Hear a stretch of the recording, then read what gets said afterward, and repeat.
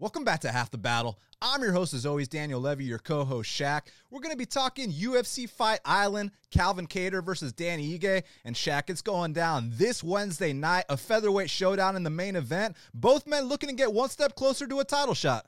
Yeah, this is a great matchup. You know, Calvin Kattar, after his last fight, man, that vicious KO over Jeremy Stephens, I think he instantly became a fan favorite. I think a lot of people are saying that he's got the best hands in the UFC possibly. And, you know, Dan Ige, man, he's been counted out a lot, but man, he's, you know, strung together, 7 wins in a row, just beat Edson Barboza. So, man, it's going to be a really good fight, man. Ige, he seems like he's in a very, dark mental place. And Calvin, we know what Calvin brings to the table, man. This guy always comes to show up. He always comes to fight. So the winner of this fight, man, is going to be able to throw his name, up there with the big boys like, Zombie, Ortega, et cetera. So I'm excited. Man, it's going to be a hell of a main event for sure. There's a good chance someone gets finished. And before we break down this card start to finish, just got to let them know to go to bestfightpicks.com. Use that promo code 2020 for 20% off the VIPs. Use my promo code Dan25 for 25% any of my plays, or Shaq's code Shaq50 for 50% off any of his packages, coming off a winning weekend at UFC 251 and looking to continue it here. And Shaq, let's get right down to business, because first up in the bantamweight division, we got a matchup between Jack Shore. He's 12-0, and Aaron Headkicks Phillips is 12-3. Currently, they got Jack Shore minus 700. The comeback on Aaron Phillips is plus 500. Well, Shaq, I remember when I heard about Dustin Poirier's old teammate from back in Louisiana, Aaron Headkicks Phillips, and he was supposed to fight Sam Sicilia. And I was like, hey, Aaron, let's just go out there and head kick Sam Sicilia. When Sam Sicilia looks like a D1 wrestler against you, that's when you know there's an issue. But look, the kid went back to the regional scene, put in some work, even beat our good friend Devontae Sewell, which was a very controversial fight, but he got the dub. Now he's back in the UFC, and he's taking on the Welsh phenom, Jack Shore. This is a guy in Jack Shore who I'm super high on. He doesn't waste any time out there. He knows where his strengths lie, and I think it's going to be one back take. The fight will be over shortly after. I'm going Jack Shore by submission here, Shaq. Aaron Phillips' first UFC stint, he wasn't able to stuff a takedown to save his life, and it's gotten a little better, but I mean, even in his recent fights, he's still getting taken down, so you already know what the deal is here. Jack Shore is about to come out here and run this guy through the series, and put on a show for the fans back home in Wales, man. Jack Shore, I want to see him against some more top flight competition later down the line, but I think this is a good fight for him to come get a second UFC finish for sure. Now, next up in the flyweight division, we got a matchup between Diana Belbita, she's 13-5, and Liana Jojua is 7-3. Currently, they got Diana Belbita minus 165. The comeback on Liana Jojua is plus 145. Well, Shaq, I know you remember vividly the kind of epic stunt that Liana Jojua pulled in her last fight. Now she's dropping a weight class. You think that's going to make any difference here against Belbita? Yeah, man, Jojua definitely not impressed, man. She hasn't really fought anybody on her local scene. Even on her local scene fight, she was kind of pulling similar stunts to, what she did against Moraes. And although Belbita's been submitted, I think, 3-4 times, I definitely think Belbita's the tougher chick. Both of them are young girls, but Jojua just seems like, she's more of the IG model type, more than the fighter. So, I'm going to go with Belbita here. I think she's tougher. I think she had a decent showing against McCann. At least she went the distance. She survived some bad spots, as where we've seen what happens when you put Jojua in some bad spots. And that was against a complete cannon, Sarah, my girl Moraes. So, got to go with Belbita here. It could. I honestly don't think it's going to be one of these. I just have a feeling Jojua is the IG model type that can't really fight. So I'm going to go with Belbita. When Sarah Moraes goes out there and puts on an MMA clinic against you, I'm talking she's feeling comfortable boxing you up. She's taking you down at will, and then she's finishing you. That's all I need to see. And I will say one thing, little disclaimer, Jojua's best move is her armbar off her back, and Belbita has been tapped with arm bars before. She got finished in the first round by Ariane Lipski, and all the fighters she's beat either have losing records or have had less than 5 pro fights. But aside from that, I still feel like she showed enough toughness in her Molly McCann fight that she can go out here, keep this fight standing, piece apart Jojua, and hopefully not get caught in that fluke sub. So I'm going to go with Belbita as well. Now, next up in the featherweight division, we got a matchup between Jared Flash Gordon, he's 15-4, and Chris Fishgold is 18-3. Currently, they got Jared Gordon minus 145. The comeback on Chris Fishgold is plus 125. Shaq, this is an interesting fight because I feel like the early going favors Fishgold and the later going favors Jared Gordon. Who do you think is going to get it in their realm and get this dub? Man, this is a great matchup, man. Both these guys are hungry. Both these guys haven't had the best run as of lately. You know, Gordon, he's kind of been taking some fights where, I mean, the 3 guys he lost to were studs, though. You know, Carlos Diego, Neto BJJ, and Charles Oliveira. And then you got Fishy on the other hand, who was this big-time, you know, Cage Warriors champ coming in. And, you know, he's 1-2. Also fought some tough competition. Only 2 losses are to Makwan and Calvin. So this is you got 2 hungry dogs in here looking to keep their spot on the roster. I think, yeah, like you said, Fishgold, he does have the power early, but to be honest, I feel like Fishgold lacks composure big time, man. I feel like Fishgold just, I think he had a padded record in that Cage Warrior scene, man. I think that he came in 15-1 or 16-1, whatever it was. But the competition level, man, really wasn't that impressive in my opinion. And I saw him in some bad spots on the local scene as well. His fight with Tamor, the shit Tamor. Luckily, Tamor can't grapple, but there were some sketchy moments in that fight as well. And in the Makwan fight, he landed some good inside low kicks, but he's this black belt, and he got tapped out. So I feel like Gordon, honestly, is a liability to get KO'd, and his chin is definitely a big factor. But other than that, I honestly feel like Gordon's the better fighter here. I feel like he can grapple, even though he's also had his mistakes on the mat. But he did, it was against Neto BJJ Silva, and where he almost got his knee torn off there, or I know Moret and him went back and forth, but I feel like he's honestly, if the fight can settle down, the smarter fighter. I feel like he can, be a little bit more consistent if they grapple on the mat, maybe get the better of the position. He's also a good grappler himself. It's just a matter of Gordon's chin. And if he just doesn't do anything stupid, because he's had some good moments, man. He's won rounds against Neto and some other guys, man. But I feel like he's the more composed fighter if things can settle down. So I'm gonna go with him for the win. Fishgold, just unless he gets a quick knockout, I have a hard time believing that he's gonna keep it together for 15 minutes. Yeah, look, one guy's got an extremely questionable chin. The other guy, his heart is in question. And it's a situation where Chris Fishgold's got to come out and knock him out in the first round and a half, or he's going to gas out and get teed off on. The volume difference is huge. And both these guys are guys that we look to fade, especially Jared Gordon, but it's just that Fishgold ain't the guy. And I heard an interview with Fishgold. I don't like his mindset, man. He was talking about how he said, I'd rather lose an exciting fight than win a boring one. And yeah, as a fan, that's great. Awesome. Go out there and, be exciting. But as a betting man, I can't bet on someone or trust someone that, would rather lose an exciting fight than win a boring one. I'm all about winning by any means necessary. So I think it's first round or bust for Chris Fishgold. And after that, Jared's probably going to take over. But would it surprise me if Chris got him out of there? No, even though Chris only has, 2 knockouts in 22 pro fights.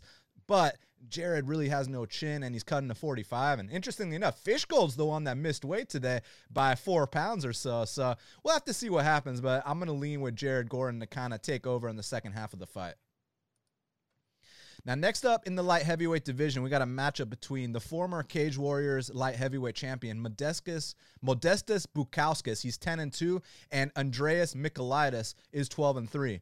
Currently, they got Modestas Bukauskas minus 210. The comeback on Andreas Michailidis is plus 175. Well, this is an interesting fight, Shaq, because Modestas Bukauskas, he kind of has a bit of that karate style, and you start to slow down on a guy like that, that's when he can get off on his strikes. It's just that his takedown defense is horrendous, but he kind of has one of those, like, he's one of these tall men that has kind of that Gumby thing going on where, like, you take him down easily, but he'll pop back up. He'll make you work over and over again, and then when you're gassed out, that's when he starts to do his karate combos.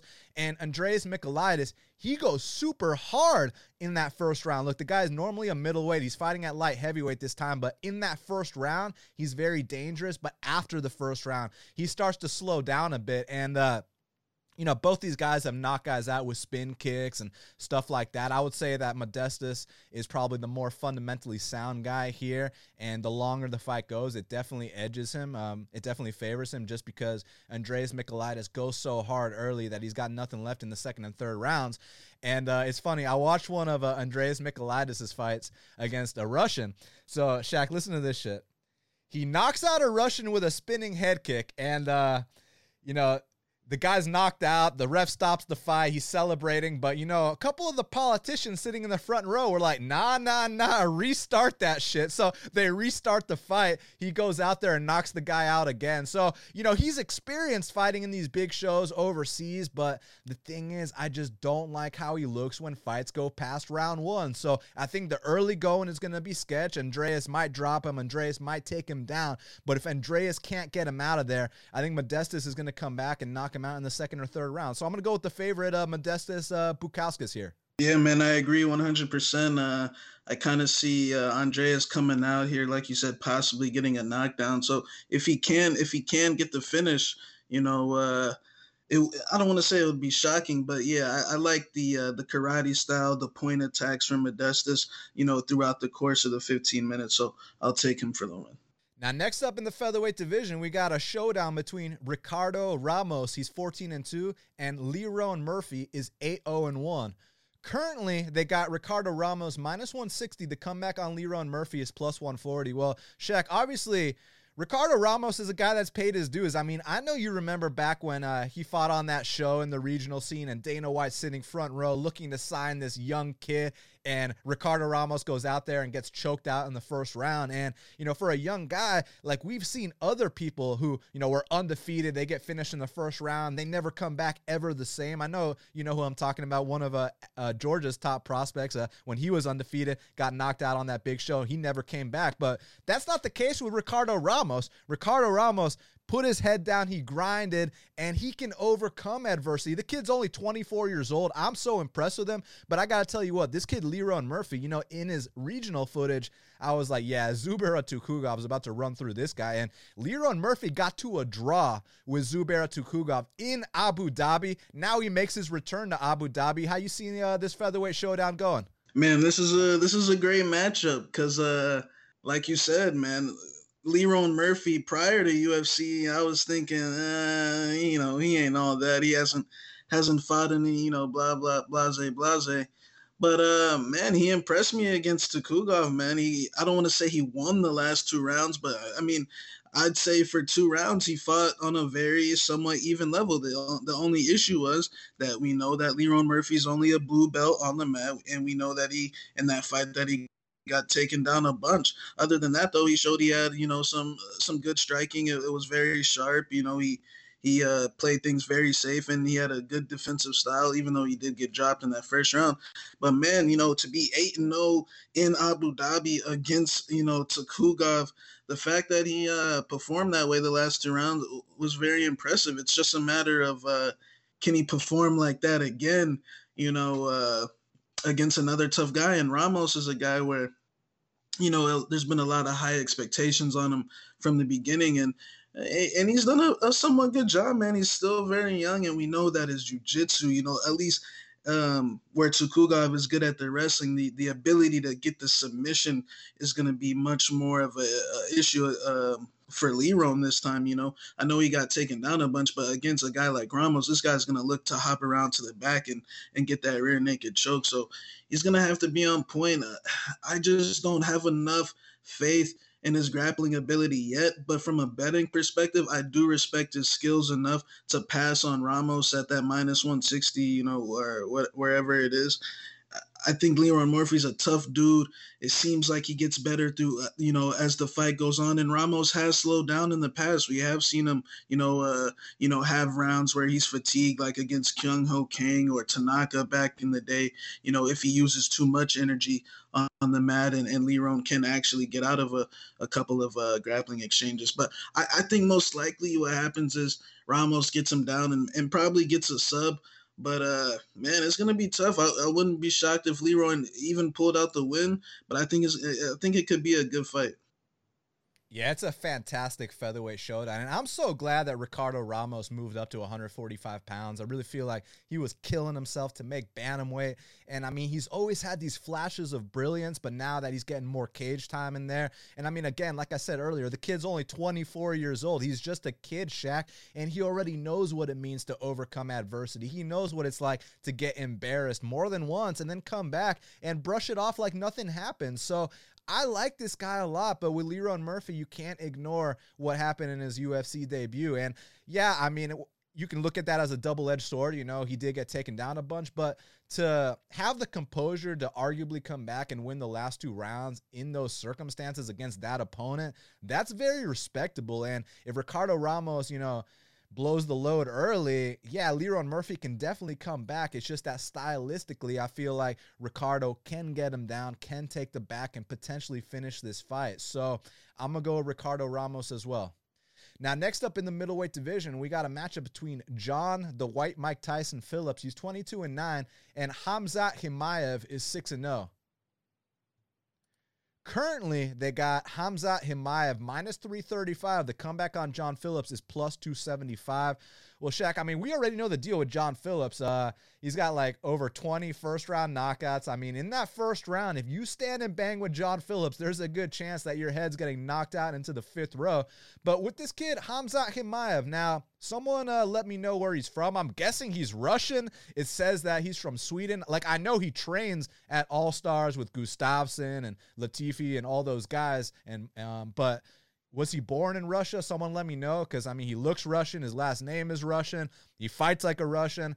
I like this kid Khamzat a lot. It's just that, he's only 6-0, so it's like he still needs a lot of seasoning, but from what I've seen from him, he picks guys up, walks them across the cage like Matt Hughes, slams them. And if he comes out there and does that against Phillips, he's probably going to win. It's just that, just looking at it on paper, if you get a plus 275 on John Phillips against some random 6-0 guy, yeah, you might roll the dice and see if he can knock him out. But from what I've seen from Khamzat, he's legit. And Shaq, you remember that kid, Sidney Wheeler, how we were talking about how, man, he made a big career mistake by going over and fighting all those Russians? Well, Khamzat Chimaev was one of the Russians that finished Sid Wheeler in the first round. Actually made him tap to strikes in under a minute, which was like, damn, that was crazy. But yeah, I mean, I'm a fan of Phillips. I like watching him fight a lot. It's just I don't trust the ground game. And if Khamzat plays to his strengths here, he should come out and win. But again, like I said, if he tries to stand and bang with John Phillips, he will be knocked unconscious inside 1 round. He seems smarter than me. He seems smarter to me than that. So I'm going to go with Khamzat to either get a decision or a submission here. Yeah, Khamzat. What Khamzat is that how you say it? Khamzat or Khamzat? Yeah, Khamzat. Like you said, very green in the sport, only 6 fights. But I will say in those 6 fights, he has been somewhat tested. He fought Sid Wheeler. He fought another 8-0 guy, and he fought a few good guys. So it's not like one of these things where he's 6-0 and he's fought Ted Worthington and the snow cone guy out the stands. But and he does go for the takedown. So immediately right there, you're like, fuck. But his stand up, it seemed like it was actually improving to me. Like from the first few fights that I watched compared to the last one, I saw him knock out a guy with the uppercut. And his other fights, he just seemed to press with the takedowns, and that's probably the worst style for Phillips. I mean, Phillips has given up a bevy of takedowns in the UFC to Charles Byrd, Kevin Holland, and some of the takedowns are really bad too. And when he got down there, he really had no answer. And Khamzat has very good ground and pound as well. So if Khamzat plays this safe, he should get the win here. But from a betting perspective, at the line that it is now, minus 330 something. I don't think there's any value. You don't really know too much about this guy. Yeah, he's got Ali and all these guys backing him. So more than likely he comes out here and gets the win. But you never know, man. A lot of times, people want to anoint these guys the next best thing when they really haven't done shit. So, we'll see what happens. But yeah, I'll take him for the win. He'll probably get the takedowns here and get a ground and pound stoppage. Now, next up in the welterweight division, we got the return of the best knockout artist at welterweight, Abdul Razak Alhassan. He's 10-1, and he's welcoming the newcomer, Mounir Lazzez, who's 9-1. Currently, they got Abdul Razak Alhassan minus 310. The comeback on Mounir Lazzez is plus 255. Well, Shaq, I mean, they know how we feel about Razak. I would never bet against Razak no matter who he fought, because that guy can literally touch anyone in the welterweight division, and they might go night-night, and I know he's got a lot of pent-up aggression to let out here. It's just that this kid, Mounir Lazzez, is no slouch at all. I was pleasantly surprised with what I saw on tape. I was pretty impressed. The kid is long for the weight class. He's a sniper. He can knock people out in vicious fashion. It's just that he's got to fight Abdul Razak Alhassan in his debut. You think the newcomer can rise to the occasion, or is this Razak's night to come out here and remind everyone why he's one of the most scariest knockout artists at 170 pounds? Yeah, I'm interested to see because, Razak, he's, knocked out guys like Nico Price before in less than a minute. So we know what type of caliber fighter. But at some other times, man, we have seen him go in there and be reckless and, put himself in danger for the knockout. And if he's not on point, I mean, I know he missed weight, but I'm assuming, that's due to the quarantine. But yeah, this guy Mounir, I definitely seen him get clipped with some big punches. But man, I do have a feeling that he might be one of these guys that can take like a vicious KO blow to the head, no problem, and still stay in there. But Razak Alhassan, that's a tough task for your debut. So I definitely got to go with Razak. But kind of similar to Hamza, I definitely think Razak's a lock. It's just he's been off for a little bit. He missed weight. Not that the missing weight thing is a big red flag. It's just his style is very banking on the first round knockout. So, I'll take him for the win, but I'm interested to see how Mounir looks from here on out. Yeah, look, Mounir Lazzez is going to have a very bright future in the UFC. He's going to go on to knock out a lot of people. It's just that this is kind of a rude welcoming to the UFC. Now, I'm not saying he can't get it done. Like you said, we've seen Razak get rocked at times. It's just that I'm not convinced that Mounir can take the shots that Razak throws. Not because Munir's got a bad chin, not at all. More so just Razak has, in my opinion, the best knockout power in the whole welterweight division. So that's really all it is for me. And, shout out to my boy Will Martin. He told me that he was at the fight between Razak and Charlie Ward in Belfast. And, I think it was like first fight of the night or one of the first fights on the prelims. And he said that Razak's punches literally sounded like gunshots in the arena. Like, that's how hard this dude hits. And, we already know the deal, man. His last fight against Nico Price, you and I actually got inside info that he was dealing with some shit and that he couldn't get the best training camp and that he only had one round of cardio in him, and he still goes out there and knocks out Nico Price in under a minute. So him missing weight here, I'm not going to use that as a red flag because I was told, by some of my friends in Texas that, hey, Razak came into this camp a little bit heavy. He's been dealing with some shit, but the power never leaves, and I think he's going to come out here with a serious ferocity. I think he's going to go after Mounir Lazzez until he either knocks him out or until he gets knocked out. Someone is going to sleep in this fight. I'm going to say Abdul Razak Alhassan wins by first-round knockout here. Now, next up in the flyweight division, we got a matchup between Molly McCann, she's 10-2, and Taila Santos is 15-1. Currently, they got Molly McCann minus 125. The comeback on Taila Santos is plus 105. Well, Shaq, odds makers open Molly McCann minus 300 in this spot. Now it's relatively a pick 'em with a slight lean on Molly. And look, the thing with Taila is, she did do her thing on a Contender Series. She did have kind of a technical Muay Thai performance, but then it's like, hey, why don't we give you the weakest opponent on the roster in Brazil? Here's Mirella Barella. Go ahead and tee off on her. And it's like, when you're hesitant against Mara Romero Barella and like you're her one win and this and that was sketchy, man. Especially that third round when they stood up the entire third round. And it's like, okay, Tyler, go ahead and tee off on her. And she refused to do anything. So I'm just saying that if you're not coming here with some serious intensity against Molly McCann, you will be broken. So can we expect a better Tyler Santos this time around, Shaq? I'm glad you asked that, man. I got a lot to say about this fight. I feel like Tyler Santos. I think there's a chance she was a complete fraud, bro. I think that she had that 14-0 record coming into Contender Series, and a lot of the female Brazilian MMA, man, it's really sloppy. A lot of padded records. I mean, you look at her record. I mean, she fought nobody, to be honest. Then the Contender Series chick.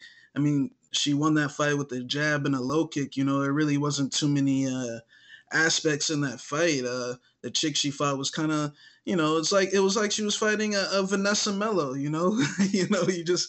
You come out there and you touch the girl up and that's it.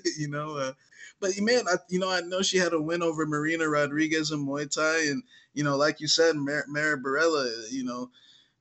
What's to be scared? What's to be hesitant with Mara Barella?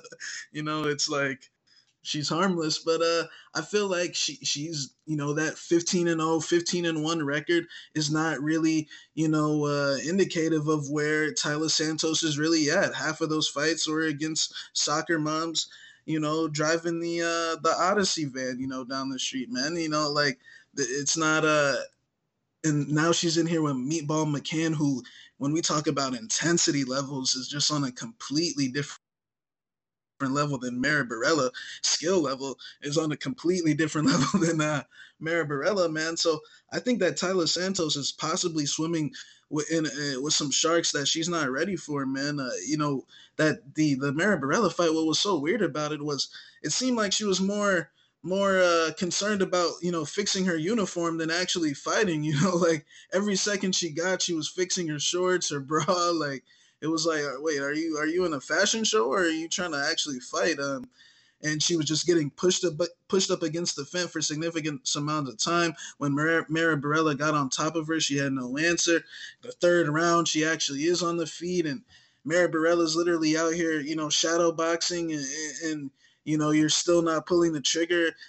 I think that I don't think she's ready for this level. And when you look at Meatball McCann, on the other hand, man, this girl has definitely changed my opinion over, around the last year or so, man, because she was talking, that big game before the Jillian Robertson fight, saying she was going to do this and do that. And, she got embarrassed. She got tapped out unconscious in England.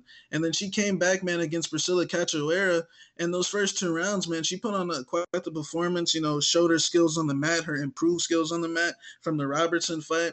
Then she takes that against Lipsky, where I bet her at I think she was plus 245 against Lipsky down there in Greenville, and absolutely, put on the clinic, man, showed the footwork, the boxing. And I think as far as how these girls match up, I think Molly McCann's got better boxing. I think she's got better jiu-jitsu, better wrestling. I feel like she's more intense, better mindset. And I feel like Tyler Santos, yeah, she's got a good athletic body. When you look at her, you're like, damn, this girl, is tall, she's ripped. But I don't think she has it up here, and I don't think she has it here. And I know Molly McCann's got that, so I'm going to take her for the win. And I think it's going to be a dominant win, man. I think if they get on the mat, I feel like you might see Molly McCann, really have her way with her. And I think on the feet, she can have her way with her as well. McCann's got some very underrated footwork, so I got Meatball Molly for the win. I mean, dude, when you look at some of these numbers from that Barella fight, it's so alarming to a point. It's like, you know how many strikes Tyler Santos landed in the first round? 2 strikes. You know how many strikes Tyler Santos landed in the second round? 9 strikes. And in the third round, Barella literally lands 12 strikes. They stay standing the entire time. You have a Barella that's completely scared to throw. I mean, look, going into that fight, we were like, oh, you're giving me an undefeated Muay Thai phenom against Marella Barella, who's been knocked out 5 times in women's MMA. Like, yeah, duh. And then the girl's scared of Marella Barella, like the weakest possible opponent you can get. Like, dude, that does not sit well with me. And it's like, you can blame it on UFC debut. Like, I'm not going to blame it on UFC debut, because even if you go back to that Contender Series fight against a much lower level opponent, there were still moments there where you can see her get clinched up against the fence, and someone better is going to have success. It's just like, if Molly wants to come out here and trade leg kicks with her, then, Tyler's got a path to victory. But yeah, look, Molly might get tagged up a couple times, but Molly's going to push forward. She's going to get in her face. And if you get Tyler Santos moving back, that completely shuts down her Muay Thai attack. And then you mix in the takedowns, which, by the way, Molly McCann has landed 9 takedowns in her last 3 fights. I mean, I think she's going to pick her up, slam her, and then once they're on the mat, I mean, I saw Morella Barella hold this girl down. What's going to happen when Molly McCann's on top of her, landing big elbows from mount? And I think it's going to be a dominant win as well. I was actually surprised by the matchmaking, and look, Vegas knows what's up. They open Molly a wide favorite here, but I think people are still riding this hype off Santos, but based off what I've seen, I just can't do it. I mean, we can talk about fading Molly down the line, and look, if I'm wrong, I'm wrong, but I don't think this is the spot, and I'm going Molly McCann here. Now, next up in the featherweight division, we got a showdown between 2 bantamweights because Jimmy Rivera, he's 22-4, and he's taking on Cody Stamann, who's 19-2. Currently, they got Jimmy Rivera -140. The comeback on Cody Stamann is +120. Shaq, this is a fight you and I have wanted to see for a very long time because back when Jimmy Rivera was the guy with the 20-1 record and, he was the guy that was 1 fight away from a title shot, we were always saying that, this young unranked kid, Cody Stamann, kind of reminds me of Jimmy Rivera a little bit. He's like a young Jimmy Rivera, but I don't feel like he's a young Jimmy Rivera anymore because I feel like Jimmy Rivera still has the same style he's had throughout his entire UFC career. Like, if you stand and bang in the pocket with Jimmy Rivera, he can win. I mean, Jimmy Rivera in the pocket can bang, but if you just mix it up on him, you play that outside game, if you switch stances on him, if you keep him guessing. Now, I know he's got good takedown defense, but you can still pin him up against the fence. If Cody Stamann comes out here and mixes things up, he's got a path to victory. It's just, do you think Cody Stamann's going to come out here and try to stand and bang in the pocket with Jimmy Rivera and give him the one chance he has to win? Man, this is a great matchup. I've had a feeling since the day Cody came into the UFC that this fight would eventually happen, and here it is. Jimmy Rivera, I feel like like you said a few years ago, yeah, he was that top 5 guy. He was that 20-1 guy that beat Faber, was a win away from the title fight. But to be honest, I feel like he has a very old school style, and I feel like the reason why he kind of hasn't progressed as much, even though he's losing to the top 3, Moraes, Sterling, and Peter Yan. The reason why I feel like he got completely dominated in those fights was just because he's failed to evolve his style where all those other guys have evolved. I feel like Jimmy can't really fight and only fights in one stance. I feel like he's very tight. I feel like he, at this point in his career, is more of a slugger, just swings big hooks. And this whole notion that he was winning against Peter Yan, I don't get it. But, yeah, I mean, Jimmy Rivera is going to land some punches if you fight him. It's going to be it's a fist fight. But he's under the impression that he won 14 minutes of that fight, which is delusional. But, Cody Stamann, I feel like he doesn't get enough credit, man. I feel like a lot of people just think, he's just a guy, but man, just because, he's labeled, quote unquote, a point fighter, he, like my boy Volkanovski, he's a point fighter. But I feel like Cody can pretty much do it all, man. He can wrestle guys. He can kick guys from the outside. He can fight in both stances. He can box in the pocket. He can, his grappling, man, is on point as well. And I truly believe that, to be honest, he is the better overall fighter. And I feel like Cody Stamann is a very smart guy when it comes to the point game and the what we need to do to win this fight. I don't feel like there's much people at bantamweight better than Cody Stamann. I know it might not be that entertaining, but I mean, this guy finds a way, besides the Sterling fight, finds a way to make every fight, not come down to the wire, but he never gets dominated. You know what I'm saying? Like, you're not going to get the better of Cody Stamann for not even Song Yadong could. So I actually think Cody Stamann's a live underdog here. I don't feel like Jimmy Rivera's progressed. And another thing about Jimmy is, and I never want to blame teams and coaches and things like that, but just a thought, man. I know Tiger Showman and them are some good coaches, but man, like when you hear some of the advice that they give Jimmy, it's like, it's kind of like very basic. Like, that's why I feel like he hasn't progressed. It's like they're just telling him to, knock him out. It's just very basic stuff, and he's fighting guys on the high level of the sport. I feel like Cody Staman's got a better fight IQ, but we'll see what happens. Jimmy's very explosive, good with his hands, but I feel like Cody Staman has more ways to win, more aspects to his game, and I'll take him for the win.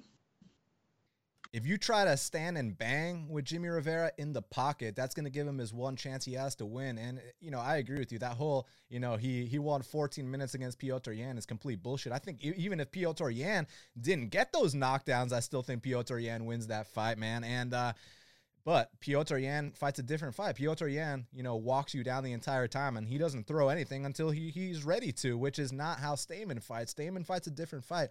Stamann's going to have Rivera guessing the whole time. He's going to switch stances. He's going to make Rivera chase him. He's going to pin him up against the fence, and he's going to make Rivera miss. And, from time to time, he'll have some pocket exchanges with Jimmy, but he's not going to do it the entire time, because you do that the entire time, that's the only path Jimmy has to victory. Jimmy's not going to wrestle. Jimmy doesn't have an outside game. Jimmy literally only has one way of fighting. It's the same way he's fought his entire career. It's just that now that his chin is kind of, diminishing a little bit. I mean, he's been knocked down 7 times in UFC competition, and people will say, but Cody Stamann doesn't hit hard. Cody Stamann was throwing some heaters against Brian Kelleher, and I'll tell you this right now, he hits Jimmy Rivera on that temple or on that chin, he will put him down, but I don't think it's going to be a knockout. I think that, look, Stamann's the hungrier guy. I think he's the smarter guy, and interestingly enough, statistically speaking, you look at the stats, not even just the fight footage, Cody's got him covered in literally every area except takedown defense, so that's a pretty good thing going on. I think that Cody Stamann's going to outpoint and outwork Jimmy Rivera on Wednesday night. Co-main event of the evening in the flyweight division, we got a matchup between Tim Elliott, he's 15-11, and Ryan Benoit is 10-6. Currently, they got Tim Elliott -125. The comeback on Ryan Benoit is +105.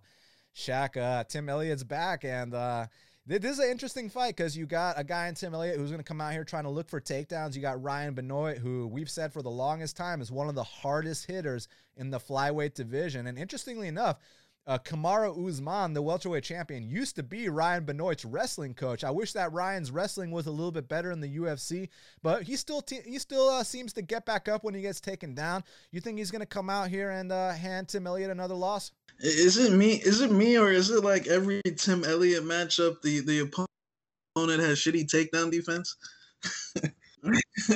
I mean, because Askarov had, suspect takedown defense. He still went out there, got the win. Royval's takedown defense was fucking garbage, and he still went out there and got the win. And now Benoit, So man, I feel like Tim Elliott, I heard he got a new contract. Props to him. That's what being exciting will do. He's a tough guy. Tim Elliott, it's a difference between being tough and entertaining and actually winning the fight. And I feel like, Tim Elliott's not very good at winning the fight. I know he's good at, putting on the show and being tough and showing his heart. It's just, I don't see what much change after that last fight, man. I mean, just look at, he had the ACL surgery, he fights Figueiredo, gets finished in the first round, no shame. Figueiredo's, arguably the champ, or, about to be the champ, whatever. Then you got his fight with was it Askarov? He almost gets knocked out unconscious in the first round. That was like the first time he, really got cracked to a point where like people were really worried about him. He said he had no recollection. Had some trips, had some big takedowns, but he still lost those rounds on 2 cards. And then the Royval fight, Royval's a young kid. People thought the experience was going to be the thing, the takedowns, and Tim Elliott completely gassed out to a point. It was a hell of a pace he put on. I'll give him that. I mean, how many of those takedowns he was chaining together? But at the same time, if you watch Brandon Royval fight, like Brandon Royval, have you ever seen him stuff a takedown? Because I don't think I have. And there's no offense to Royval. My boy Royval's the man, Raw Dog. But I feel like there's a chance that people are giving him too much credit for all those takedowns, man. Royval can't stuff a takedown. That's just facts. But I think that in this fight with Benoit has average takedown defense. Sometimes he stuffs, sometimes he gives them up. But I feel like Benoit, his last fight, I feel like he showed enough to let me know that, man, if this guy touches Tim Elliott's chin at any point in this fight, I will not be shocked if Tim Elliott is unconscious on that mat. Uh, I feel like his chin is declining. I feel like anytime Royval even got close to hitting his face, he went to the ground and he just had nothing on the feet. He says he's a little bit hungrier this time, but I've heard this story many times from him, man. I feel like I don't want to say he's just here for fun at this point, but I just feel like, he's a guy that just I don't know. It just like I said, I just don't think he's gonna win. I feel like he's gonna put on a good show. I feel like it's gonna be one of those things. I feel like Benoit's the hungrier guy. Even though Elliott got a new contract, I feel like that kind of just gave him more security to keep doing what he's doing. But I feel like Benoit needs this win. And I feel like he had a good showing against Alateng Ali. I'm not going to say he won because Alateng did get a lot of takedowns in the third round. But the first two rounds, man, I liked what I saw. And I was at 135. And, man, the way him and Alateng Ali were, hitting in that pocket, man, I was like, damn, these are fight-ending type of blows, man. I just knew that, man, if Elliott took those type of things, I feel like Elliott's going to have the cardio. And he doesn't have the jiu-jitsu to hold these guys down. I know he's got the takedowns and the trips and the funky little, ways to get guys down, but he doesn't hold guys down unless it's like Mark De La Rosa or, somebody like that. But so I'm going to go with Benoit here for the win. I think he actually knocks Tim Elliott out somewhere late second, early third round. Elliott probably does take him down. I mean, probably more than likely takes him down in the early stages, but I don't think he can hold him down, and I think Benoit gets a knockout. Yeah, look, Tim Elliott's got a lot of fans that'll make a lot of cases for him. And I mean, look, I'm a fan too. I remember watching this guy fight Jared Papazian on my phone on Fight Pass and back in the day. And he's exciting as hell. I like him. It's just that at the betting window, he cannot be trusted. And it's funny, you try to make excuses for his opponents, like Askar Askarov, going into that fight, it was like, man, Askar Askarov gets taken down every fight. He's known for getting, subs off his back and this and that. Like, I was like, man, I'd bet Askarov, he just gets taken down too much. And he got taken down 3 times in one round, and 2 of the judges still scored that round for Askarov. So it's like it didn't even matter that Askarov fucks around off his back too much. Next fight against Royval, I bet Royval at dog odds, but I was like, I know Royval gets taken down a lot. It's just that, I said the same shit about Askarov and it didn't matter. Well, it didn't matter against Royval. He still found a way to win. And here against, Benoit, I know Benoit gets taken down a few times too, but it's probably not going to matter because when they get back up, he hits so damn hard. One thing we've been saying for a long time, you remember back in the day, Shaq, when it used to be John Moraga and Ryan Benoit. Those were the 2 hardest hitters at flyweight, man. And, John Moraga no longer with the company. Shout out to my boy Chicano John. But now it's Ryan Benoit and Davison Figueiredo. They're the 2 hardest hitters at 125 pounds. And I like what I heard from Ryan Benoit. He feels like he needs to evolve. He feels like, hey, I'm going to work on my jiu-jitsu with Gary Tonin and all those guys. I'm going to travel to New York. Like that's the sign of someone that wants to improve. Whereas with Tim Elliott, I heard his interview and he was like, I got outside my comfort zone. I'm sleeping on couches again. So when I heard that I'm sleeping on couches again, I was like, damn, okay, Tim Elliott, hey, he's into this. And then the reporter kind of dug a little deeper, and the reporter was like, but didn't you just say you're at an Airbnb with your wife? And so Tim Elliott's like, yeah, the mattress, the sleeping on couches is a metaphor. I was like, oh, so he's not really sleeping on couches. He Bro, let's just be honest here. Him and Gina are here for a vacation, bro. Yeah, no, I think you're right. And look, I hope they get fight of the night, but I think Ryan Benoit's coming out here with a vicious knockout. So I'm going to go with Ryan Benoit to get this one done. Main event of the evening in the featherweight division, we got an absolutely epic showdown between Calvin, the Boston finisher Kattar, he's 21-4, and Dan 50K Ige is 14-2. Currently, they got Calvin Kattar minus 280. The comeback on Dan Ige is plus 240. Shaq, it's interesting because initially when I saw this line, I was like, look, I lean Calvin, but you give me a plus 250 on a guy like Dan Ige that I might want to take the shot. But then I put on the tape and I was like, oh, so that's why. Really? Wow. Yeah, dude, you see a plus 250 or with a top 10 guy. I was like, hey, let's relax. Let's not disrespect Ige. Yeah. But I then, don't know if he ain't no top 10 guy. Let's relax on that. but then you put on the tape and you're like, oh, so that's why Calvin's a 3-1 favorite in this spot. And look, as far as Ige's last performance against Barboza live, I thought it was kind of a robbery. I watched it last night. It was close. All comes down to how you score that second round. I kind of low-key think that Ige might have did enough because, like, Ige won 4 minutes of that second round. Edson had one little moment at the end, but it might have been too little too late.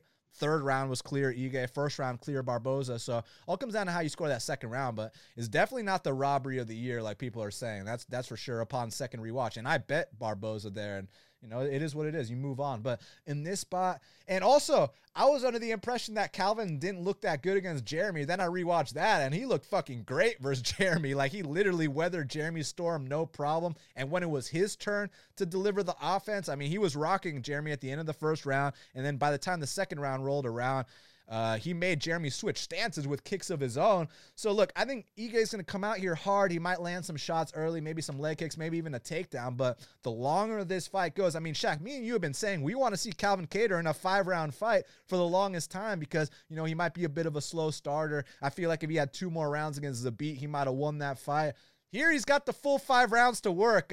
So I'm going to go with Calvin Kattar to finish the very, very tough Hawaiian Dan Ige. And I think that Calvin Kattar might be 1 or 2 fights away from that elusive UFC title shot. Yeah, man, I feel like Dan Igue's made a lot of good improvements since his first UFC fight, and I do think that he's a ranked guy. And like you said, initially you thought but after I watched it again, it definitely wasn't a robbery. Ige fought tough, did win the majority of that second. Edson had low output. Edson was getting bruised up from the very beginning, and Edson is just not in a physical condition to be in fights on that level anymore, I guess. So props to Dan Ige for exposing that. But when we talk about Calvin Kattar, this is a whole different ball game now, man. This probably is the best boxer in the featherweight division. I know Zabit, touched him up a little bit, but we need to see 2 more rounds in that fight, man. To make it fair. But nah, I feel like Calvin Kattar, Ige, his style is he has 2 different versions. It's either come out here and let's try to rush him early and get a submission, rock him with a big punch, hop around to his back and get the sub, or it's the same, let me dominate him the first round, take off the second, and look to come back in the third when I'm rested. But his last fight, I will say that was the best he ever looked, and I just feel like Calvin Kattar, when you got a guy like him standing in front of you, and you have these moments like Ige where you do get dropped, like when Edson Barboza takes off, 3-4 minutes of the round, and then his one little explosion, boom, puts you on your ass. Calvin Kattar isn't going to be taking breaks off, man. He's going to be pumping those jabs and feigning those 1-2s the entire time. And if you're not on point, Calvin takes heads completely off, man. So I think that Calvin Kattar is going to take another head off on Wednesday night. Unfortunately, I feel like Dan Ige still is on the ups. I just feel like now is where his run comes to an end. I feel like Calvin's had a similar fights like this before as well. Jeremy Stephens, that's, a guy that's looking to rush you and bomb off on you. And I feel like he poses more of a threat, in terms of going unconscious than Dan Ige does. I feel like Ige, might play this like Fishy did, might try to rest a little bit. And if he does get the takedown, that's only going to tire him out for rounds 2, 3, 4, and 5. So I got Calvin by knockout, at some point in this fight. And I think that he's going to move on and put himself, in that top 5, maybe fight man, Zombies fighting Ortega. Maybe Emmett's injured. Damn. I don't know who's going to fight after this, but I think Calvin knocks Dan Ige out. Well, Shaq, now we got to talk about the fight to watch and the fighter to watch. So what is the fight to watch for UFC Fight Island? My fight to watch is going to be Ricardo Ramos versus Lerone Murphy. I want to see how Lerone Murphy looks in the second time out to see, because I mean, look, the UFC is already throwing him in there with the big boys, already. So I want to see what the deal is, if he really is, able to fight with these guys. And Ramos, 24 years old, if he can get another victory, then he just moves on and he keeps showing that he's improving in his new weight class.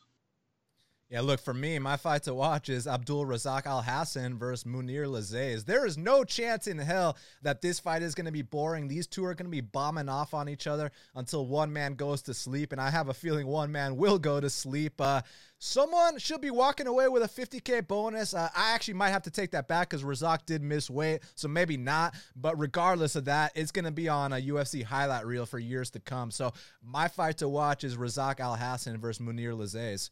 Shaq, who is your fighter to watch for Wednesday's fight night? My fighter to watch is gonna be Meatball Molly McCann, man. I'm super excited for her in this fight with Santos, and we don't have too many female fighters from the UK, so we know that she's representing. And man, I feel like she can carry the torch for that region for a long time if she comes out here and gets the win. So she's my fighter to watch.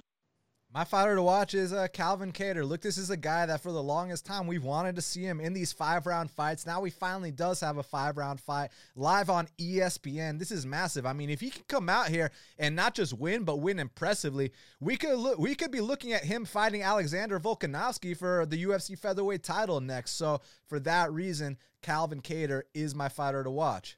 Well, Shaq, we did it. It's going down Wednesday night in Yas Island, Abu Dhabi, Fight Island.